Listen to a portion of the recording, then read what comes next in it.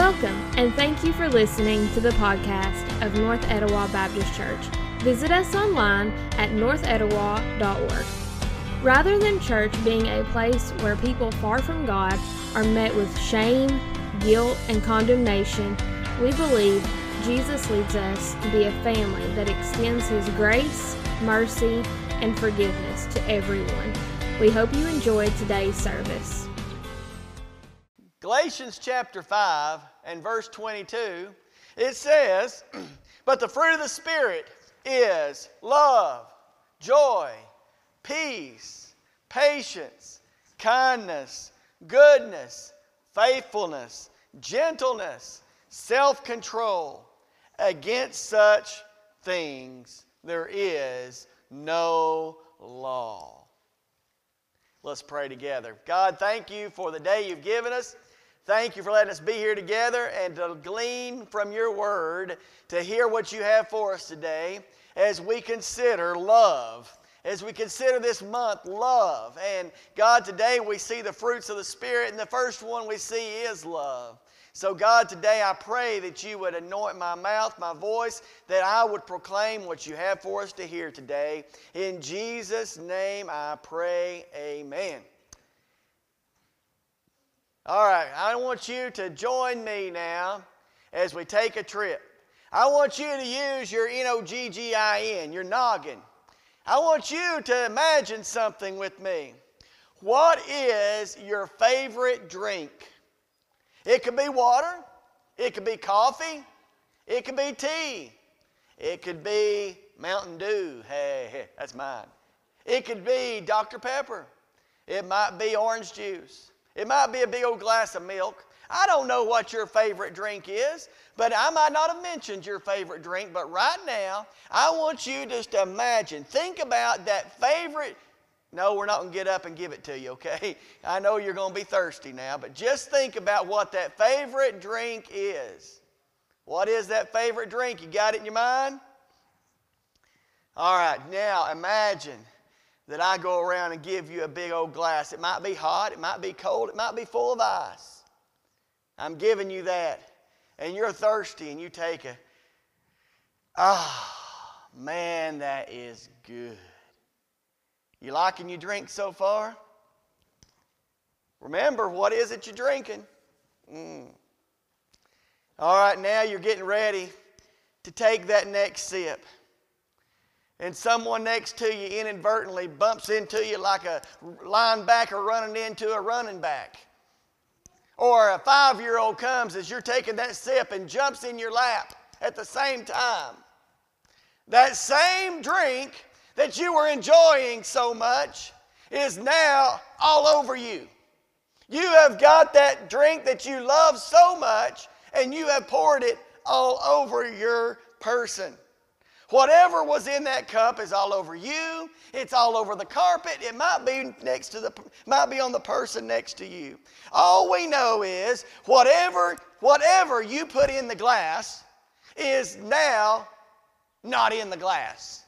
It was so wonderful when it was in the glass and you were able to consume it, but now it's everywhere, and now you're thinking, whatever that drink might have been.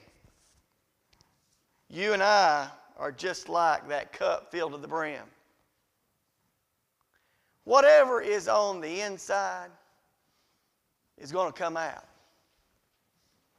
So you see how great it was on the inside, but whatever is on the inside is going to come out. You and I are the same way. We fill ourselves with stuff all the time.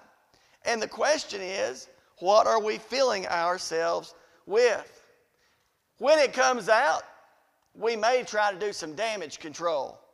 Woo, I shouldn't have done that. I shouldn't have said that. I shouldn't have acted that way. I shouldn't. And you're calling people and you're apologizing. I'm sorry. I'm supposed to be a church-going Christian and I should never talk that way. I'm sorry you saw me looking at that I shouldn't have been looking at. I'm sorry that I laughed at that I shouldn't have been laughing about. I got caught. and I'm embarrassed by it, and I'm trying to cover it up now because the spills that I have created, but the damage is done. The damage is done. Like hot coffee, our words sometimes burn our family and friends. Like ice, we have chilled relationships at times. And like grape juice or tomato juice, we leave stains that can't be cleaned.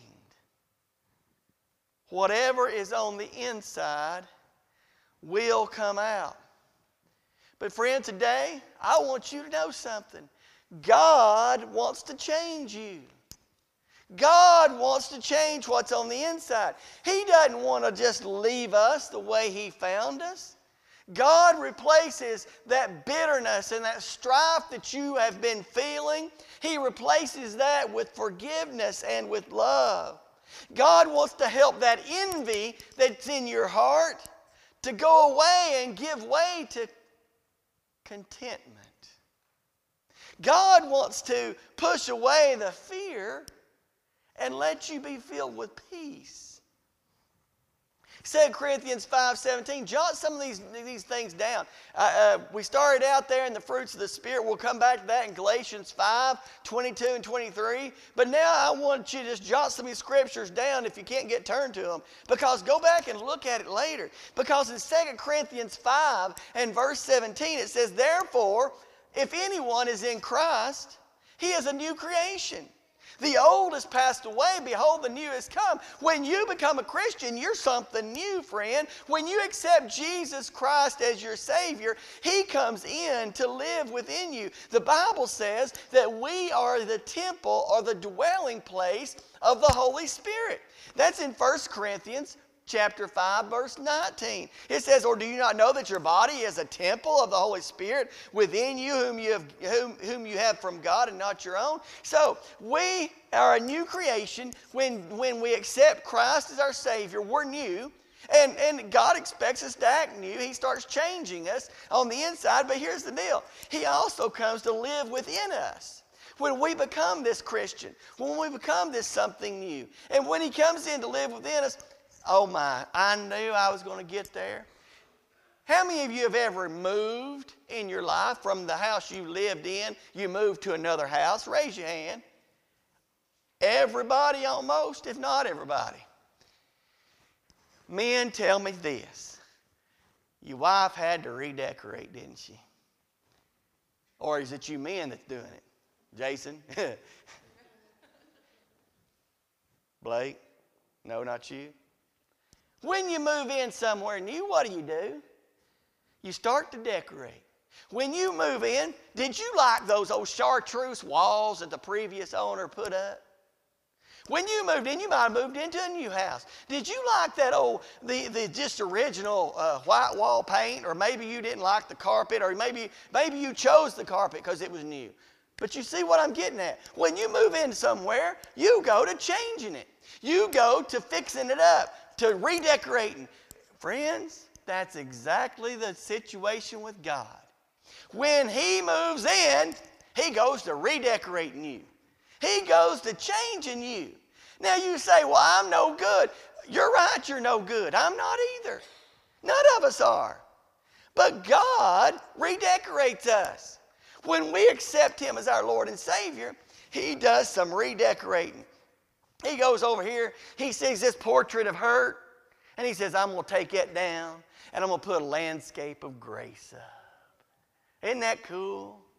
He sees those walls of anger, and He demolishes them. He sees those shaky foundations, and He restores them. You see, God does all this redecorating. God wants to change you, friend. God wants to change you. We may be satisfied in our little house, our man cave or whatever, with a recliner and a refrigerator. But God's not. God wants to make you a temple. God wants to make you a big old palace. God's going to make you fine. He wants to make you the vessel because He's living there. And He wants to fix you up. And He wants to take care of you. And that's what He does when we accept the free gift of salvation. He comes in and He does some changing. Aren't you glad He does? Boy, I am. Boy, I am. Now, let me tell you this. God made you. And He loves you. Friend, He loves you in spite of what you've been doing. He loves you even though you were laughing at that and you were looking at that and you were lying about that and cheating here and doing those things that you'd be ashamed of if somebody else knew, and He still loves you. Oh, He loves you. But see, He knows He created you perfect, but that fallen, sinful human nature done got a hold of you. And He wants to come in and change you. You're right. You can't do it on your own. You're exactly right. You've gotten so deep, you're thinking, how can I fix this? God can. And God wants to. You see, He loves you. He loves you exactly. You. He loves you the way you are, in spite of you. But He refuses to leave you that way. Isn't that wonderful? He wants you to become more like Jesus. Again, one of the best descriptions is the fruit of the Spirit. And it says in Galatians 5:22 again, but the fruit of the Spirit is love, joy, peace, patience, kindness, goodness, faithfulness, gentleness, self-control. Against such things there is no law. So think about Jesus. Jesus loves. Jesus is joyful. When you think of Jesus, do you think of being fearful? No. You think of Him being at peace. And He's never in a hurry, so He's patient. He's kind. He's good. He's never fickle, but He's faithful. And He's trustworthy. And He's not harsh, but gentle. And He doesn't lose His temper because He's always in control of His emotions. Jesus said in John 15 and verse 5, He said, I am the vine, you are the branches. Whoever abides in me and I in Him, he it is that bears much fruit, for apart from me you can do nothing. That's what I was talking about.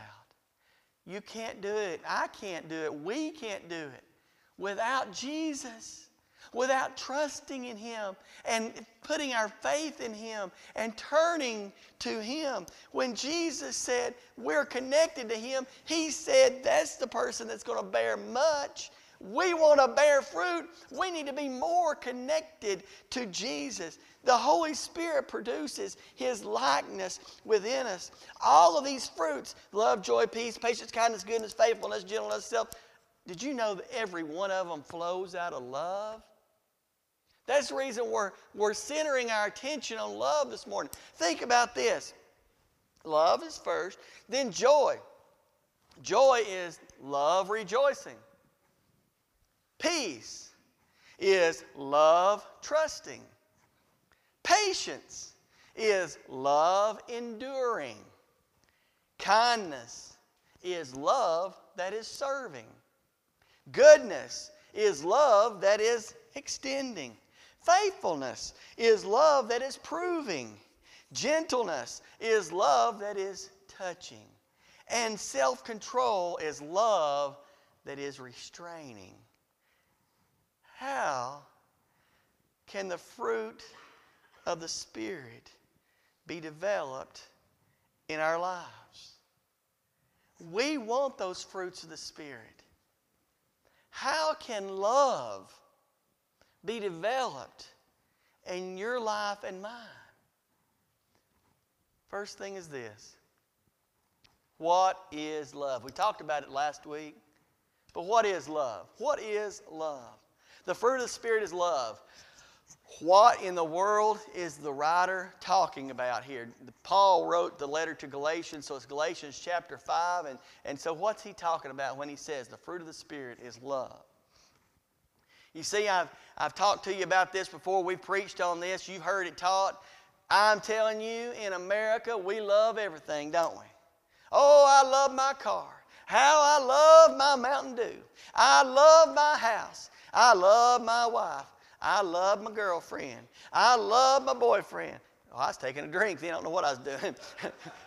Take a drink of that love juice, I guess. I don't know. We love everything. Sometimes we love the stock market. Sometimes we don't. Sometimes we love, and we use love we just use it too much. We use it and abuse it. And I think we're confused of what love really means.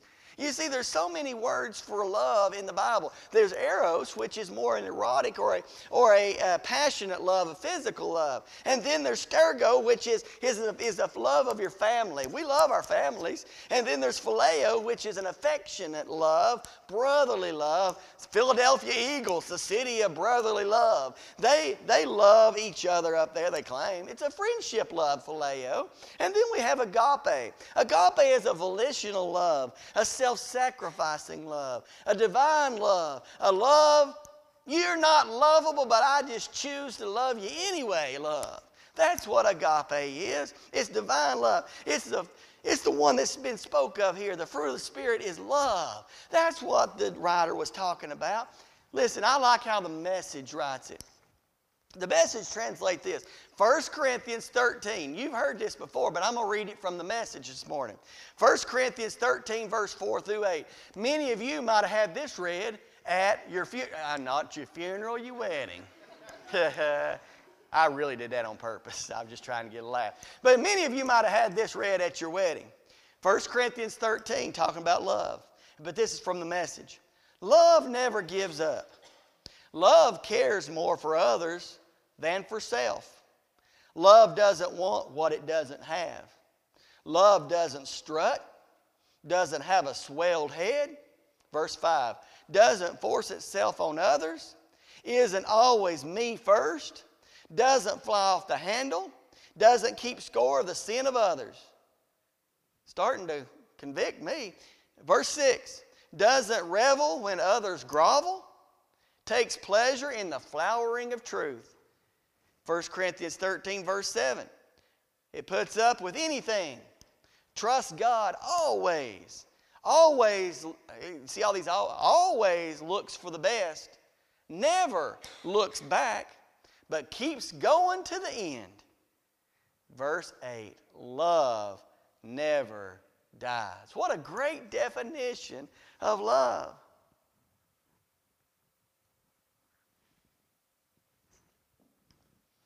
But it gets even better.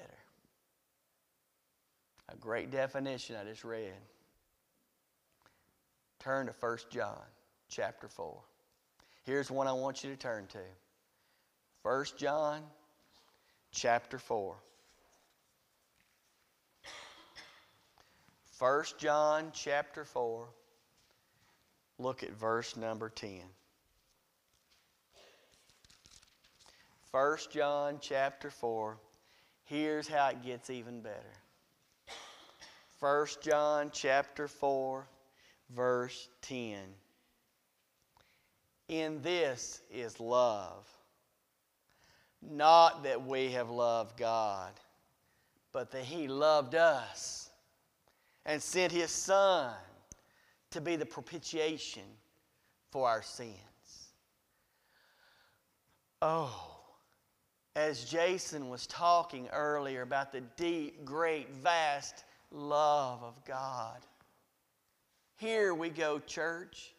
Ladies and gentlemen, boys and girls, here is love. Love.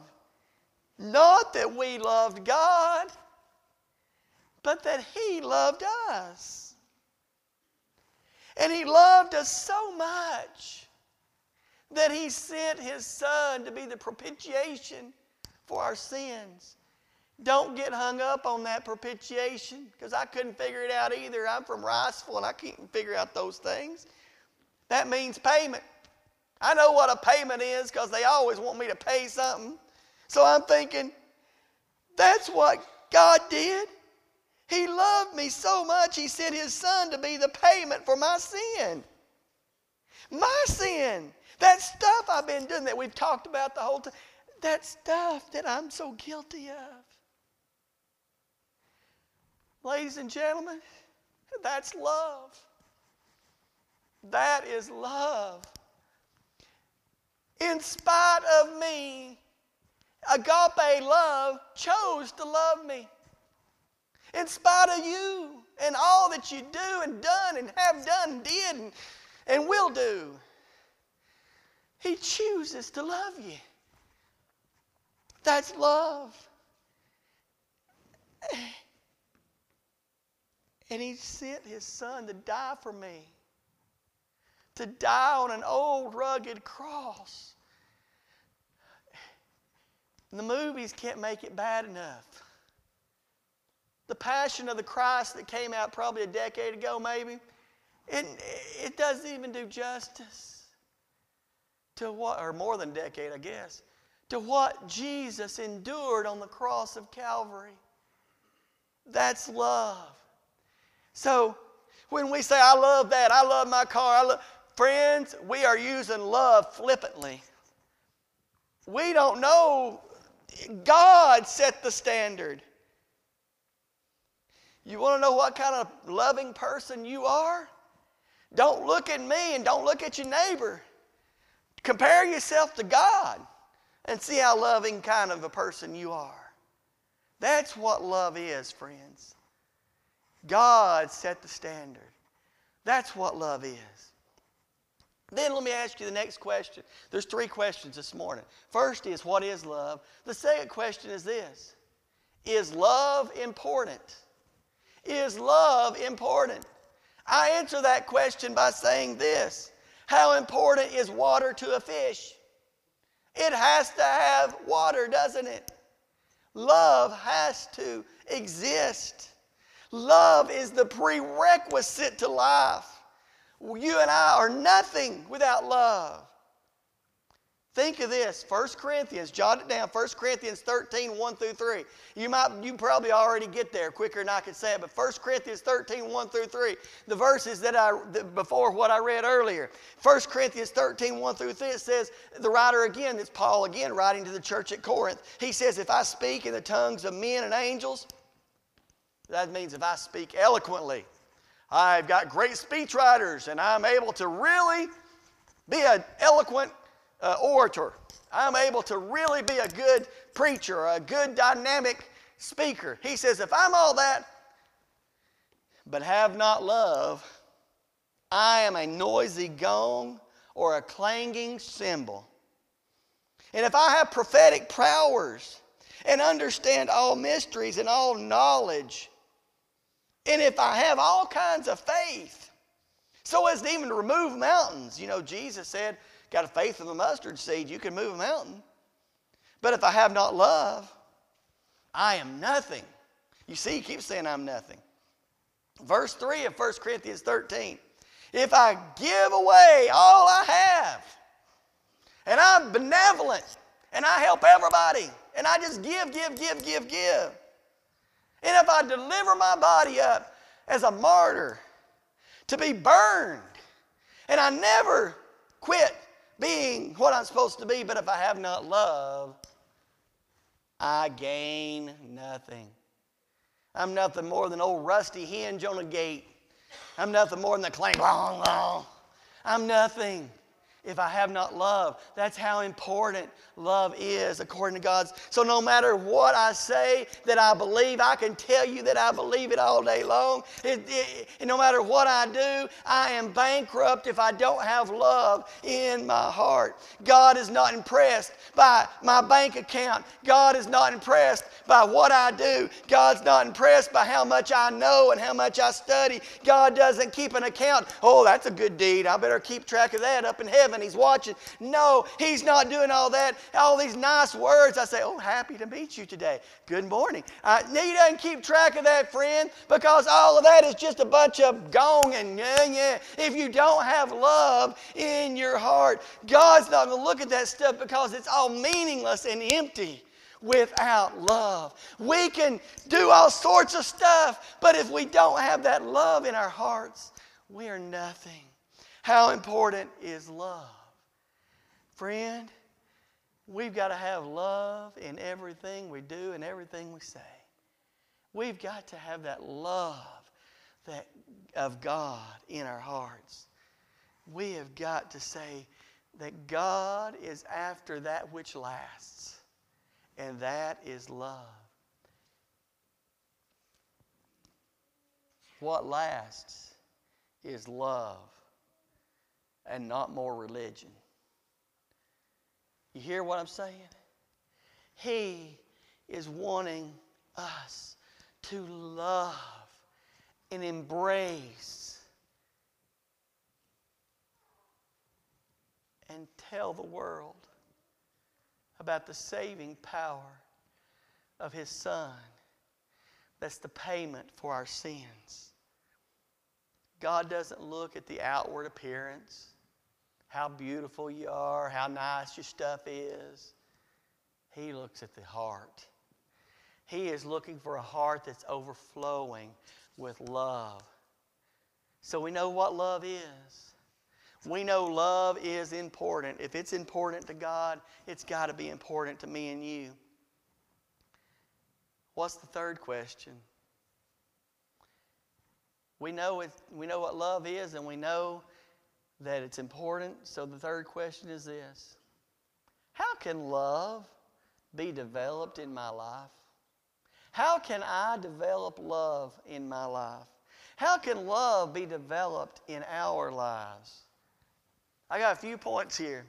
We got a desire to love. That's the first thing. If you want to have love develop in your life, you've got to desire to love. And you know the first thing to do there? I bet you most of you could guess. The first thing to do is pray. We have got to get earnestly on our knees. Ask God to make me more loving, God. Make my church more loving. Make my home more loving. Make us more loving. Guess what? There has never been a prayer pray He ain't going to answer. He's answering you. God's hearing you. Be earnest. God, make me more loving. Focus on loving other people.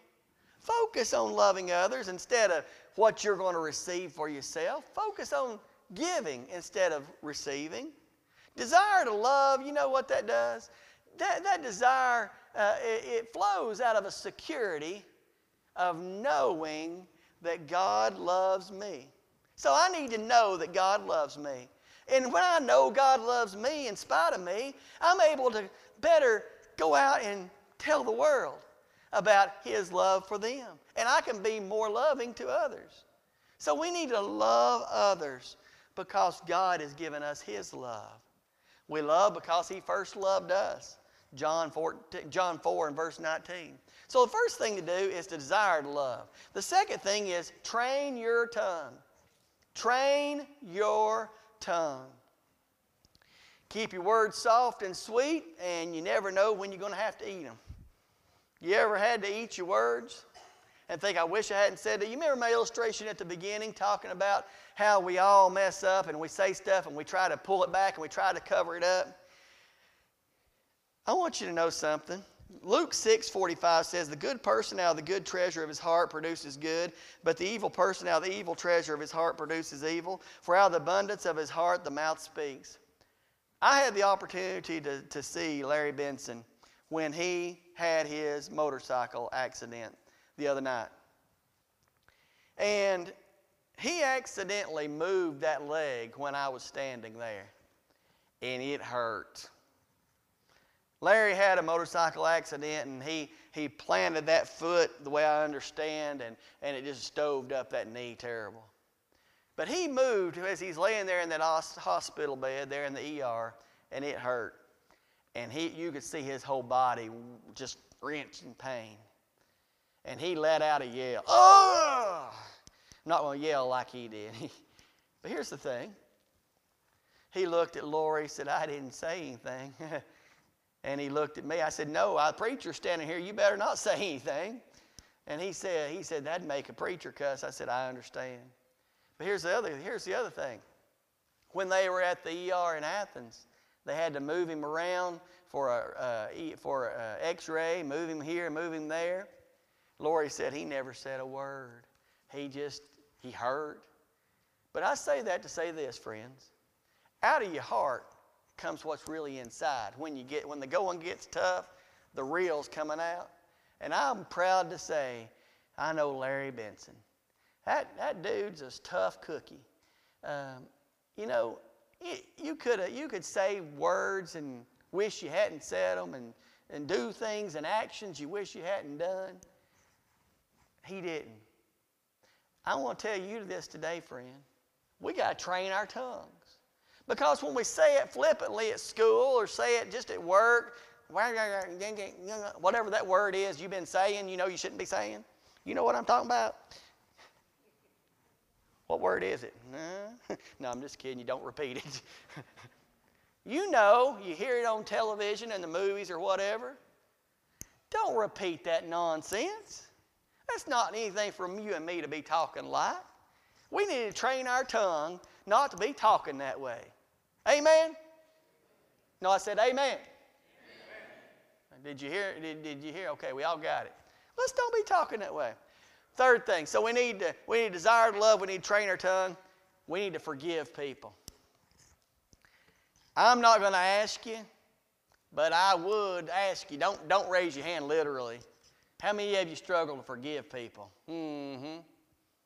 It's in all of us. Love doesn't keep a score. It keeps no record of wrong. But we're human and we all do it, so we need to do better at not keeping score, friends. Love forgives people. And then we need to express our love in tangible ways. Just a soft touch, quality time, gifts, acts of service, just whatever, just to be there. And just to let someone know that you're thinking about them. Express that love. And then finally, make a commitment to love. Commitment. We struggle with commitment, don't we? We don't, this day and age, there's no commitment to nothing. But I want you to know that over in the front of your Bible, it's probably, in most Bibles, used to have it. I wonder if they still do. See, there's not even one in the front of my Bible. I was going to look and see. A lot of times they have a marriage place where you go in there and you place your name, your bride's name. You can write the witnesses and everything to who married you. You've got one of those marriage certificates if you're married. And you know, whenever you got married, you signed on that and you said, yeah, I'm going to love him from death till death do I part. Or till death do he part. And I'm going to love him in spite of him. I'm going to love him even when he throws his dirty everything all over the kitchen table. Whatever. I'm just making that. I hadn't done that, have I? No, I hadn't done that. But friends, what I'm saying is, we got to love each other in spite. Commitment is gone. We got issues. We need to get committed to the marriage. One man, one woman for life. I didn't hear you. One man, one woman for life. Amen. Amen. I'm going to stand true to that. I'm going to keep preaching that because that's what this book says, the Bible. It's the inerrant, infallible, inspired, perfect Word. This is your manual for life. Commitment. That's what we got to get back to, commitment. In marriage, there's no commitment. We watch it on television, they do everything and go every which direction.